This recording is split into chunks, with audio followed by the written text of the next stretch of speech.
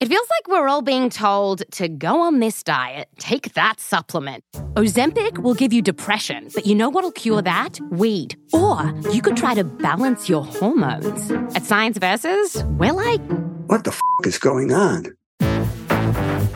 Forget the crap online and listen to Science Versus. Just the facts. Oh, and a bunch of stupid jokes. What is a ghost's favorite fruit? Blueberries. That's Science VS. New season out on Spotify soon. Due to the graphic nature of these crimes, listener discretion is advised. This episode includes discussions of domestic violence and sexual assault that some people may find offensive and may be upsetting for young listeners. We advise extreme caution for children under the age of 13. For support, victims and survivors of domestic violence can call the National Domestic Violence Hotline at 1-800-799-7233 or visit www.thehotline.org. Suzette Gwynn's highest priority was running a successful business. As the manager of a brothel, she had to make sure that everyone in her employ followed the rules, no exceptions. The brothel industry was strictly regulated, and any violations put the business at risk of being shut down. That's why John Wayne Bobbitt was such a liability. The trouble was, he wouldn't listen. The rules went in one ear and out the other.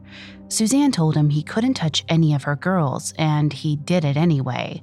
She told him he couldn't drink while he was working behind the bar, and he did it anyway. She told him not to get the customers drunk, and he did it anyway. It was time to get rid of him. As Suzanne predicted, John was angry when she fired him. She knew that he had a mean streak. She wasn't surprised to see it come out now. But Suzanne was prepared. She summoned security and asked them to escort John off the property. As she watched them lead John away, Suzanne felt relief, but also a twinge of worry. It was that mean streak that bothered her. She hoped that she wasn't opening the door to all kinds of trouble, but at least John had a short attention span. With any luck, he would slink off quietly and forget all about her.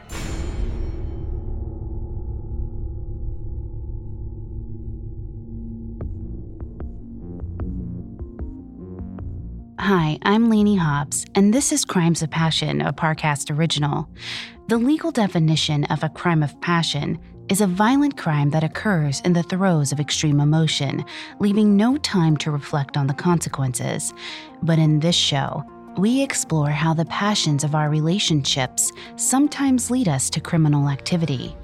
How does a husband and wife become killer and victim, or killer and co-conspirator?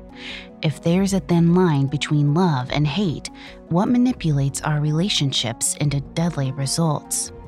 At Parcast, we are grateful for you, our listeners. You allow us to do what we love. Let us know how we're doing.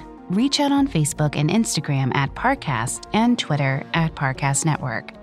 And if you enjoy today's episode, the best way to help us is to leave a 5-star review wherever you're listening. It really does help. We also now have merchandise. Head to parcast.com/merch for more information.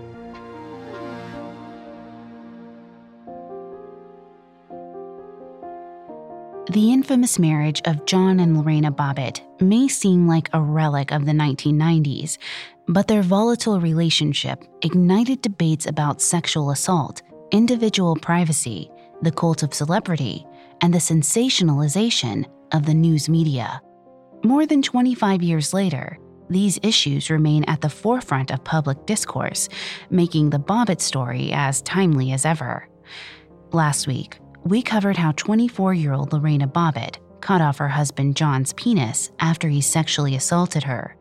26-year-old John Wayne Bobbitt was tried for marital sexual assault and found not guilty.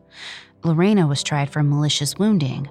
She was also found not guilty by reason of insanity. In our final episode on the Bobbitts, we'll explore how John and Lorena's lives diverged after these trials, how each responded to their newfound notoriety, and how they fared when the spotlight faded.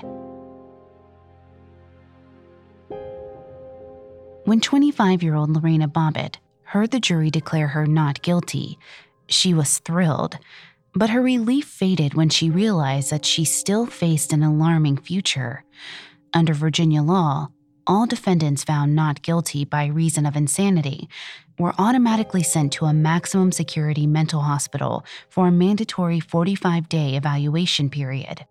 Immediately after her trial in January of 1994, Lorena was transferred to Central State Hospital in Petersburg, Virginia, a prison-like facility that housed over 500 patients. Some had been committed there for years. Lorena had no idea when she would be released. That would depend on the conclusion her doctors reached after 45 days. If they felt she wasn't ready for release after the evaluation period, she would likely be committed for an additional 6-month term. If she still wasn't ready after that, her term could be extended indefinitely. Despite the fact that Lorena was institutionalized, many members of the public felt that she had gotten off lightly. Her case sparked new debates about the use of an insanity plea in criminal trials. Before I continue with Lorena's psychology, please note, I am not a licensed psychologist or a psychiatrist, but I have done a lot of research for the show. Though the insanity defense is controversial, it is used in less than 1% of criminal cases. Juries are often skeptical of such claims. An American Psychiatric Association study revealed that in those cases where the insanity defense is invoked, it is successful just 25% of the time. Lorena Bobbitt's case represented one of those rare instances where the jury agreed with the plea. Celebrity defense attorney Alan Dershowitz called Lorena's insanity defense a cop-out and an excuse to deny responsibility and justify revenge. He dismissed the idea that John's abusive behavior could have driven Lorena to snap. He evidently did not give credence to psychological studies showing how years of abuse can condition women to stay with their abusers. Instead, Dershowitz claimed, she could have left. Georgetown law professor Paul Rothstein echoed Dershowitz's sentiments, musing that too much compassion by a jury could appear to condone criminal behavior. While legal experts and media personalities attacked Lorena's character, she struggled under the weight of constant scrutiny. Many people thought that the public would quickly lose interest in the Bobbitts after the end of their trials. One Washington Post columnist wrote, "It's hard to believe the public wants to hear an awful lot more about the case." Unfortunately, this was not true, at least not at first. The media did not withdraw from the story, even as Lorena underwent treatment at the state mental health facility. Hospital staff later talked about helicopters flying over the hospital grounds during recreation time, trying to gather footage of Lorena outside. Media personalities sent notes and flowers to the facility, hoping she would agree to an interview. Lorena ignored these requests and tried to focus on her therapy. Lorena recalled that she was frightened during her time at the hospital. She said, "I was fighting all kinds of bad memories. I felt that I was hunted by my husband." Part of her treatment involved talking through these traumatic memories. Slowly, she became less fearful. She said, "The more I talked, I wanted to talk even more and more." Lorena spent most of her marriage to John feeling isolated and degraded, but discussing her trauma helped her to process what happened. According to the research of Dr. Kiri Sabot from the University of Szeged in Hungary, talk therapy not only eases symptoms of PTSD, but it can alter the physical biology of people suffering from PTSD symptoms. Dr. Sabot's study measured activity in the hippocampus, an area of the brain associated with learning and emotions. The hippocampus helps regulate the body's stress and relaxation responses and is also connected to a person's self-esteem, optimism, and happiness. Some studies have found that people with severe chronic cases of PTSD have a smaller hippocampus than average, but Dr. Zabot's research showed that people who participated in 12 weeks of talk therapy experienced structural changes in the brain that increased the size of the hippocampus. A larger hippocampus correlates with better self-esteem and physical well-being. Lorena said that talking about the abuse made her realize that, as bad as her marriage was, she had survived it. Having already lived through a nightmare, she felt more confident to face the obstacles ahead of her. Over the next few weeks, Lorena's state-appointed doctors reported that she was responding positively to her therapy.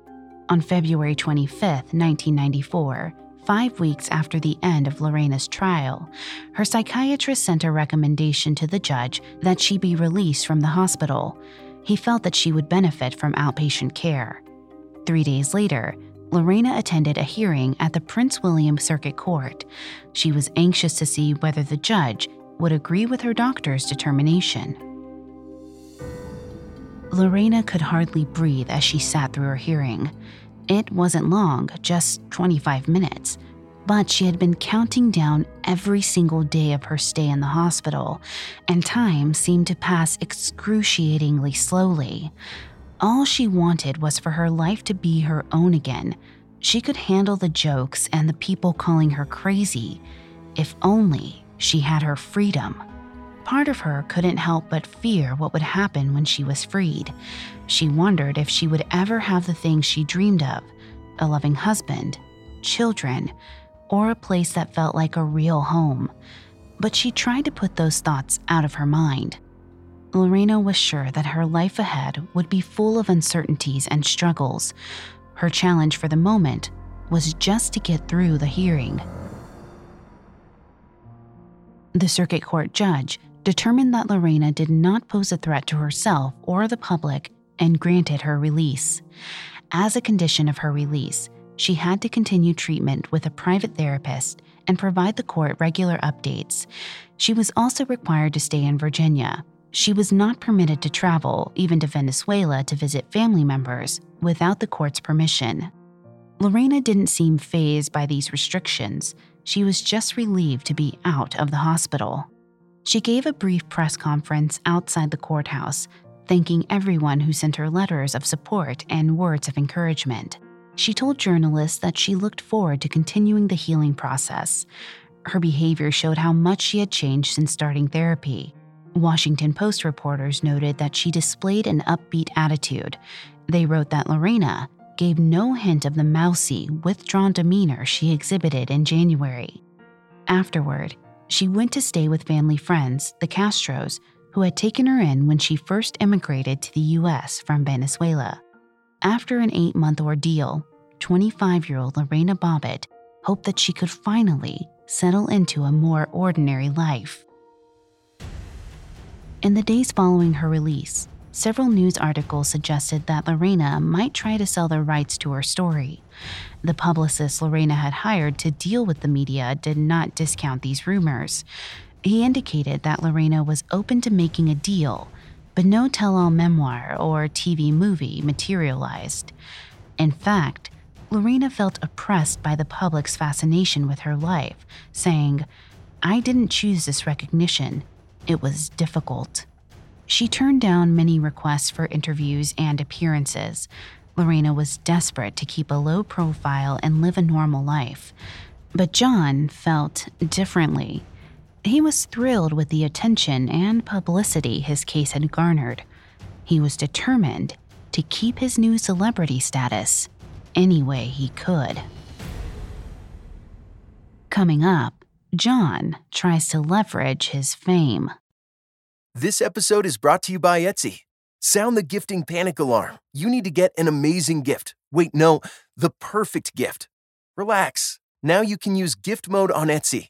Gift mode on Etsy takes the stress out of gifting, so you can find the perfect item for anyone and any occasion. It's easy. Just tap or click gift mode on your Etsy app or Etsy.com.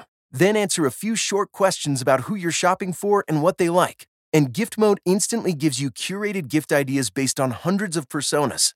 Now it's simple to find gifts made by independent sellers for all the people in your life. So whether you need a housewarming gift for the new homeowner or a birthday present for the pickleballer, gift mode has you covered. Need to find the perfect gift? Don't panic. Try gift mode on Etsy now. Now back to the story. In February of 1994, 25-year-old Lorena Bobbitt was released from a state mental hospital in Petersburg, Virginia, after doctors determined that she was not a danger to herself or others. Lorena hoped to move on and start a normal life. She didn't want to relive her abusive marriage or the infamous act of mutilation that led to her trial.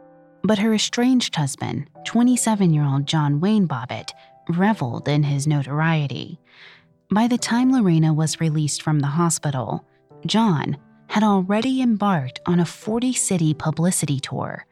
He stopped at various radio stations, nightclubs, and car shows across the United States and Europe to sell merchandise, such as autographed steak knives and novelty John Bobbitt private parts protectors. John's lawyer remarked that no one who has come to instant celebrity will have systematically exploited as many avenues as John Wayne Bobbitt. John apparently earned around $250,000 through his appearances and sales, but he still claimed to be broke. All the money he earned went to paying past due legal and medical bills. But even if he wasn't swimming in riches, John was still basking in his fame and attention. John bragged that women were more drawn to him than ever, fascinated to know whether or not his penis still worked. While on tour, he met a 21-year-old exotic dancer named Christina Elliott, and they soon moved into an apartment together in Las Vegas, Nevada. Newspapers reported that the pair were engaged.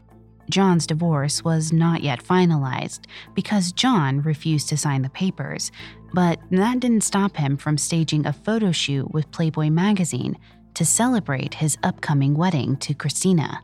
John bragged that the wedding would be broadcast on the E! Television network and radio shock jock Howard Stern would be his best man. But John still seemed to have Lorena on his mind. At one point, he took Christina to Virginia and brought her on a tour of his old life. He showed her the apartment where he lived with Lorena, the salon where Lorena had worked, and even took her to the field where Lorena flung his dismembered penis. Christina said, "He showed me every place where Lorena would have been. He was kind of obsessed."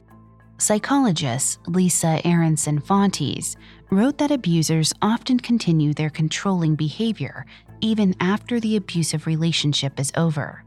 She wrote, "All too often, abusers interfere with the lives of their former partners for months, years, or even decades after services and systems have moved on. It is difficult for people to believe that the formal end of a relationship, such as moving out or a divorce, does not always mean the end of the abuse or controlling behavior. The abuse just takes on new forms." Christina said that when she and John returned to Las Vegas after their trip to Virginia, he sometimes placed long-distance calls to Lorena, but hung up when she answered. Then, in May of 1994, John directed his abuse towards his new fiancée. Christina accused him of yanking her arm and shoving her into a wall. Neighbors heard the couple yelling and came over to find Christina crying hysterically.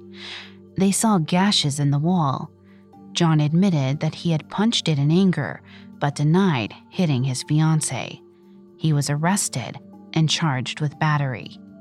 He was released on bail the following day, and John and Christina reconciled, continuing to live together. But 2 months later, police were again called to John's home.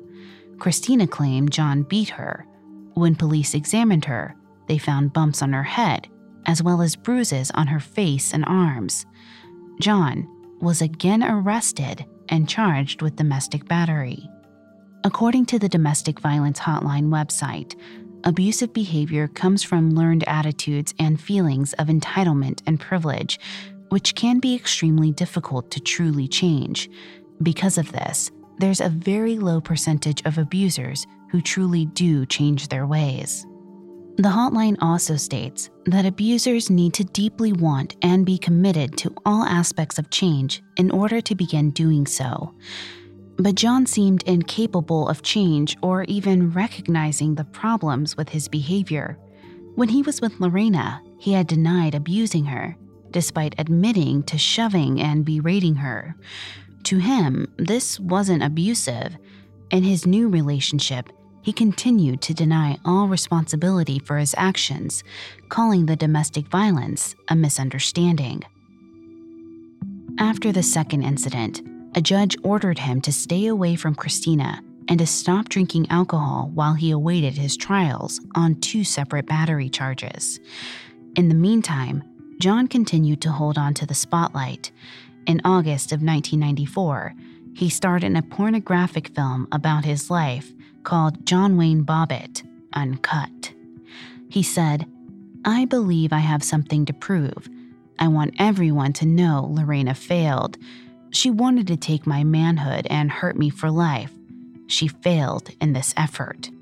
The film's release came right around the time he went before the court on his battery charges. In the first trial for domestic violence against his fiancée, he was found guilty and sentenced to 15 days in jail, 6 months probation, and ordered to go to therapy and Alcoholics Anonymous. He served 12 days of his jail sentence before he was released for good behavior. John went to trial on his second battery charge a month later. He was sentenced to 30 days in jail and a year of probation. While sentencing John, the judge said, "One thing is apparent, and that is that you are a bully. I don't know how we're going to get this across to you, that this is unacceptable behavior." The judge's admonition did not seem to register. John was too busy enjoying fame to worry about rehabilitating himself. In the fall of 1994, he set about promoting his adult film. During his promotional tour, when asked about Lorena, John said, "Yes, I love her still, and yes, I would like to go back with her. Me and Lorena are like OJ and Nicole, a love crime." He also said he hoped to visit her when he traveled to Virginia as part of his tour, reminding reporters, "We're still married, you know." Lorena had no desire to be dragged back into John's life or into notoriety. In January of 1995, Lorena, now going by her maiden name, Lorena Gallo, had returned to work as a manicurist at a small hair salon in Arlington, Virginia. Business at the salon went up after Lorena was hired, as gawkers came to see her for themselves. Her employer said, "When people come in, they specifically say they want Lorena to do their nails. The poor thing doesn't get a break." When one journalist discovered where she worked and scheduled an appointment, Lorena chatted warmly with him as she tended to his nails. But after the media frenzy of the previous year, she worried about what he might report. She implored to him before he left, "If you write something about this, be nice." Despite the slate of curious customers, for the most part, Lorena was successful in her efforts to stay under the radar. She worked steadily and made plans to re-enroll in community college. But John seemed determined to disrupt her life. In October of 1995, Lorena was in the middle of a typical day at work when John showed up with candy and flowers. He apparently wanted to win her back. Lorena was in shock. Lorena tried to keep the panic from taking over. She hadn't felt this kind of fear in more than a year, but now she could feel it taking over her body. She was trembling, sweating, her cheeks flushed. She heard her heart pounding in her ears. She felt every muscle in her body tense up. It was like she was primed for a fight. Lorena remembered what John had said when they were still married. He said he'd always be able to find her. He would never let her cut ties. He would continue to infest her life until he had tainted everything she cared about. But things were different now. It wasn't like when they were married. Back then, she had felt helpless. She didn't know how to walk away from him, and she was terrified to try. She wasn't under his spell anymore. As frightening as he could be, Lorena was determined not to let him control her again. When John came into her salon, Lorena refused to speak with him. He left, but returned later in the day to try again. Lorena again refused to see him. Her coworkers, furious on Lorena's behalf, demanded that he leave. Lorena was shaken by the encounter and asked an off-duty police officer to escort her back to her car that evening, but she was now adamant about officially ending her marriage to John, once and for all. In December of 1995, less than 2 months after John showed up at Lorena's workplace and 2 years after her initial request for a divorce, Lorena's lawyers put more pressure on John to finally sign the papers. John ultimately agreed. When he signed the documents, he sketched a butcher's knife under his name. He said the picture was his trademark. Within weeks, the divorce was finalized. Also within weeks, John was ordered to go back to jail for violating the terms of his probation after he was found guilty of battery against Christina, now his ex-fiancée. The judge had ordered him to complete domestic violence counseling, but he had repeatedly skipped counseling sessions, violating the probation order. He claimed he couldn't concentrate on the sessions due to his learning disability.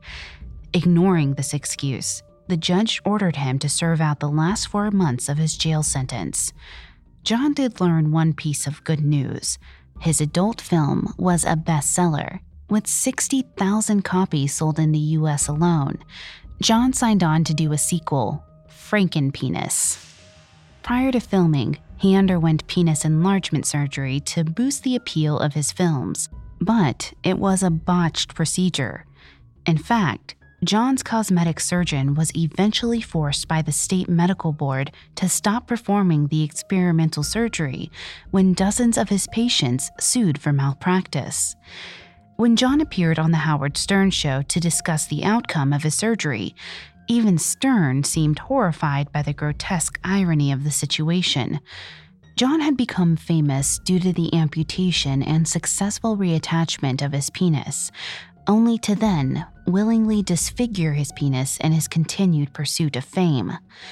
John's behavior was startling, but several psychologists have framed the desire for fame as a self-destructive, almost pathological drive. Dr. Dale Archer, medical director for psychiatric services at Lake Charles Memorial Hospital, said, "People get high from all the trappings that come with fame. The special treatment, the publicity, the ego. Fame has the potential to be incredibly addicting." Psychologists Donna Rockwell and David Giles interviewed several American celebrities for their study on fame. In reviewing the responses, Rockwell and Giles noted that the lure of adoration is attractive, and it becomes difficult for the person to imagine living without fame. John was still enthralled with the idea of being a celebrity, and with the doomed marriage that led to his notoriety. In one 1996 interview, 29-year-old John said, "I've had a lot of women, but I still feel I belong to Lorena. I married her. I failed, but it would be too hard to try again." Lorena obviously had no intention of trying again, and by early 1996, the 26-year-old woman had taken steps to completely close the door on that chapter of her life. Ever since she was discharged from the Virginia State Mental Hospital, the Prince William County's Community Service Board continued to monitor her court-ordered therapy and oversee her progress. But in early 1996, she petitioned the court for an unconditional release so that she would no longer be subject to the board's supervision. The county prosecutor did not oppose Lorena's petition. He said, "Unless she commits another crime, that's the end of it. There's no indication that this is a pattern." The judge granted Lorena's petition in March of 1996. Her lawyer remarked, "Lorena is a far more confident woman today than she was after the trial. She is prepared to get on with her life and put this behind her." Coming up, we'll talk about the very different paths John and Lorena took as they slipped out of the public eye. Now, back to the story. For several years in the mid-1990s, the name Bobbitt was a national punchline. 26-year-old Lorena Bobbitt did everything she could to escape this infamy, including reverting back to her maiden name. But her ex-husband, 29-year-old John Wayne Bobbitt, did everything he could to bring as much attention to himself as possible. John went on publicity tours and radio shows. He gave dozens of interviews to journalists, appearing on Larry King and 2020. He acted as a judge in a Lorena Bobbitt lookalike contest, and he performed in 2 adult films. But John wasn't just linked to lurid cash grabs. He also made headlines for his trouble with the law. He was repeatedly jailed for domestic violence incidents against the women in his life. He also showed an obsession with his ex-wife Lorena, even after their divorce was finalized in 1995. Lorena steered away from anything having to do with John or any reference to the well-publicized end to their marriage. But her relationship with John had obviously left scars. In December of 1997, police arrived at Lorena's home, where she lived with her family. Her parents and brother had moved from Venezuela to be closer to her, and they all lived together in Woodbridge, Virginia. The police were called after an argument between Lorena and her mother turned physical. Lorena was arrested and charged with assault. She stood trial a few months later, but the judge found her not guilty. Her mother didn't want to testify against her, and she said both of them were at fault for the fight. In the following years, Lorena continued to live with her parents, work as a manicurist, go to therapy, and attend community college. At college, she met a man named Dave Bellinger. They became friends, and soon after, started a romantic relationship. Meanwhile, John was having trouble securing any kind of stability. In 1998, the 31-year-old was hired as a celebrity greeter at the Moonlight Bunny Ranch brothel in Mound House, Nevada, just outside of Carson City. But he was fired just a few months later for having sexual contact with the women who work there. After losing his job, John and his cousins went to the home of the brothel manager, Suzette Gwynn. John said that he was just there to plead for his job back. Gwynn said he threatened her. She called the police and then obtained a restraining order against him. A few months later, he was arrested, along with 2 of his cousins, in connection with the scheme to steal $140,000 worth of clothes from a department store. He eventually pled guilty to attempted grand larceny and accepted a plea bargain to avoid felony charges. He was placed on 5 years probation in order to complete 100 hours of community service. Around this time, John decided to return to his hometown of Niagara, New York, where he hoped he'd have fewer brushes with the law. He brought his new girlfriend, Desiree Luce, with him. In November of 1999, John was arrested in New York. News reports at the time provide few details. They only mention that he was taken into custody after shoving Desiree against the wall. But according to Desiree, John nearly killed her. He beat her with various objects in the apartment. He dragged her across the room and pushed her out onto the balcony, then hung her over the edge by her limbs. When he pulled her back inside, Desiree said he tied her to the bed, raped and sodomized her. He told her that she was his Lorena now and that she could not escape him. After 3 days of what Desiree called almost endless torture, she played dead until John untied her. As soon as she was loose, she fled the apartment. But at the time, for whatever reason, Desiree didn't make an accusation of rape. In November of 1999, John was charged only with harassment. While awaiting trial, he spent 17 days in jail before posting a $50,000 bond. At the trial, prosecutors called a neighbor to testify. The neighbor had witnessed John dragging Desiree through the apartment building's hallway. John was found guilty but sentenced to no additional jail time. The 17 days he had already served were deemed a sufficient penalty. John's repeated court appearances did not deter him from his quest to keep his name alive in the public consciousness. He attempted to become a stand-up comedian and an actor, but other than a guest appearance on the ABC sitcom Norm, he was unable to launch a sustainable career. He moved back to Las Vegas, Nevada, took a job as a driver for a moving company, and sought out other ways to make headlines. In May of 2001, John, now 34 years old, said he planned to file a motion with the Prince William Court in Virginia to obtain the kitchen knife used to sever his penis. He wanted to sell it.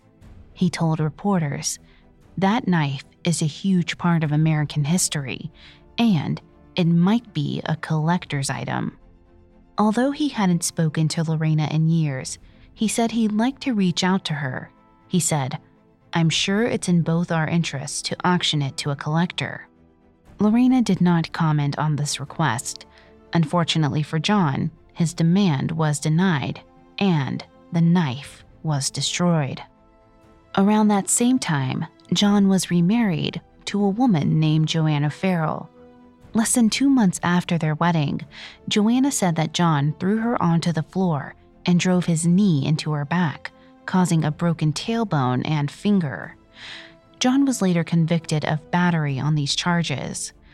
A year later, in 2004, he again went to court on charges of battery against his 14-year-old stepson, but he was acquitted. Despite finding John not guilty, the judge expressed frustration that John had not completed court-ordered anger management classes. In September of the following year, John was arrested on another charge against his wife, Joanna. He was accused of chasing her and pushing her to the ground during an argument, but he was acquitted after a judge ruled that his wife had not been injured. At the trial, John admitted that he displayed a pattern of domestic violence against women. He characterized it as a problem with judgment. After this incident, John filed for divorce. At about the same time, Lorena Gallo and her boyfriend, Dave Bellinger, were purchasing a home together in Loudoun County, Virginia. In 2006, they had a baby girl together. 2 years later, 39-year-old Lorena founded a nonprofit called Lorena's Red Wagon, later renamed the Lorena Gallo Foundation, aimed at helping domestic violence victims. She trained as a domestic violence facilitator and volunteered at homeless shelters. As she leaned into advocacy, she became more comfortable doing public appearances. Lorena had stayed quiet for 15 years, but she felt that by returning to the public eye, she might be able to bring more attention to her cause. She appeared on programs like Oprah and The Steve Harvey Show to talk about her experiences. She said she hoped her appearances would encourage women to learn from her mistakes.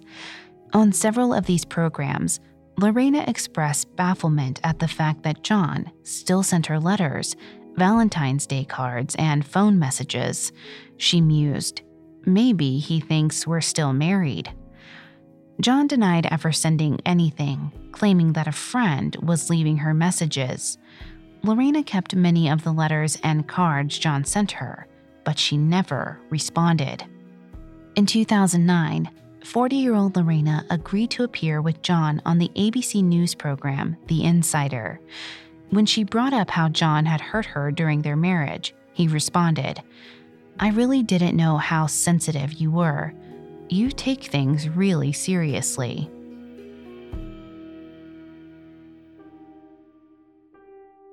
After the appearance, Lorena returned to her life, her daughter, her long-term boyfriend, and her advocacy work. John took up celebrity boxing. Neither John nor Lorena have made many headlines in the last decade, But this past year, Monkey Paw Productions and Sonar Entertainment produced a 4-part documentary series on the couple, which was released on Amazon Prime Video. Both John and Lorena agreed to be interviewed for the series. Lorena and her family even attended a screening of the documentary at the Sundance Film Festival. Lorena squeezed her 13-year-old daughter's shoulder as they sat through the screening. She didn't like this. She had never shared all of the details of her life with her child. She thought the girl was too young to know everything. Her instincts were to shield her daughter's eyes, but she resisted the impulse. Perhaps this was important. Perhaps it would bring them closer together. Lorena felt her boyfriend's arm encircle her, and she leaned her head on his shoulder. Before the screening, she had felt so poised, meeting with reporters and giving interviews. But now, as she watched her story unfold, surrounded by her family, she felt her guard drop. Tears came to her eyes, and she let them fall. It was a bittersweet moment, but her heart was full. The documentary, entitled Lorena, was released in February of 2019. The reviews were mostly positive, to Lorena's relief. She never forgot about the derisive taunts of late-night TV hosts, comedians, and radio show personalities that haunted her throughout the 1990s. Lorena said she knew she was opening herself up to renewed public scrutiny and possibly ridicule by doing the documentary series. But she said, "I'll put myself through the jokes and everything as long as I can shine a light on domestic violence and sexual assault and marital rape." Since the documentary's release, both John and Lorena have kept relatively private and separate lives. The Bobbitts' name may forever be associated with the sensationalistic events of June 23, 1993. But ultimately, Lorena would rather not dwell on the past, saying, "I took my life back, and I've given myself a second chance."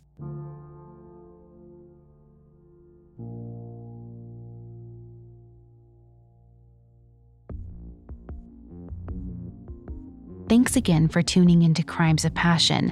We will be back on Wednesday with another episode.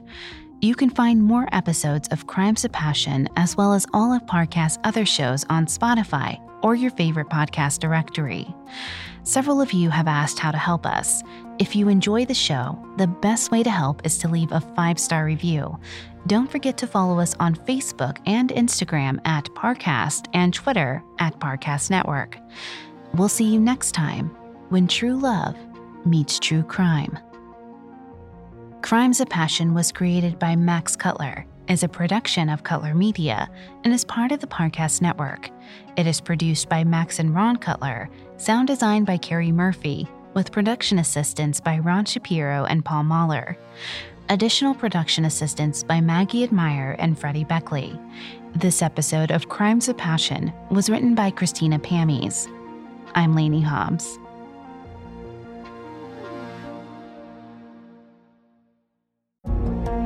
Remember, you can hear more tales of love, heartbreak, theft, and murder by following Crimes of Passion on Spotify. New episodes premiere every Wednesday. Listen free on Spotify or wherever you get your podcasts.